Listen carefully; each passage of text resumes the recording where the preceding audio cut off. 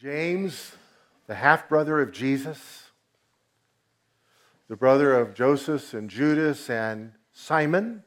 In Hebrew, this name is Yaakov, which if you go from Hebrew to English, it's Jacob. Over the years, the Y sound became a J. So Jacob. Going from Hebrew, Yaakov, to Greek, it became Yakomus, because males have an S at the end of their name. Who's heard of St. Nicholas? Not Nicola, but Nicholas. And so the same thing happened with Jesus. Hebrew, Yeshua. Going to English becomes Joshua. The Y becomes a J.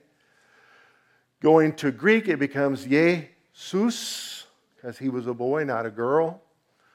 And to English from Greek is Jesus. The name, some people think that the language of the name is so significant that you can't use any other language. But the Bible says that there's coming a time when every knee is going to bow and every tongue, that's every language. If you got two knees, they're hitting the ground.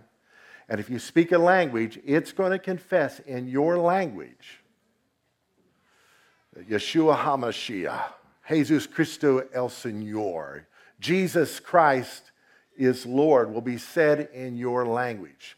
God created the languages, and they were made to glorify Him. Can I get an amen? So James, or James, if you meet someone, their last name is Jacobs, you remember this. He begins his letter, verse 1, speaking to the 12 tribes of Israel, which reminds me of the last part of Genesis, when the first Jacob gathered his 12 sons around him, the father of the 12 tribes. But before we go to reading this, I just want to talk about this series. We're calling it Fixes for a Fruitful Faith. The word fix is not just a sign that you're from Texas. How many are fixing to go to dinner? And it's not just something that an addict craves, who's ever craved a fix. And it's not just repair. Who's need your car fixed? God is so good, when you're in a fix, He'll fix a fix to fix you so that you can stay fixed. In a discussion with Elder Greg, in the world of navigation, he was in the Coast Guard and an air flight controller. You need to find where you're located before you can determine how to get to where you're going. And they call that fixing your location, getting a fix. In ancient maritime, they used the sextant, which is still used today, where you compare the horizon to certain stars, even the sun, and you triangulate to find out exactly where you are.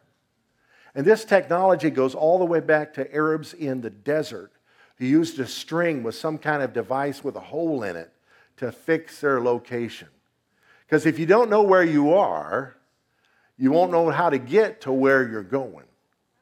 So the book of James, like the Proverbs of the Old Testament, will fix the location of where you are so that you can determine where you need to go.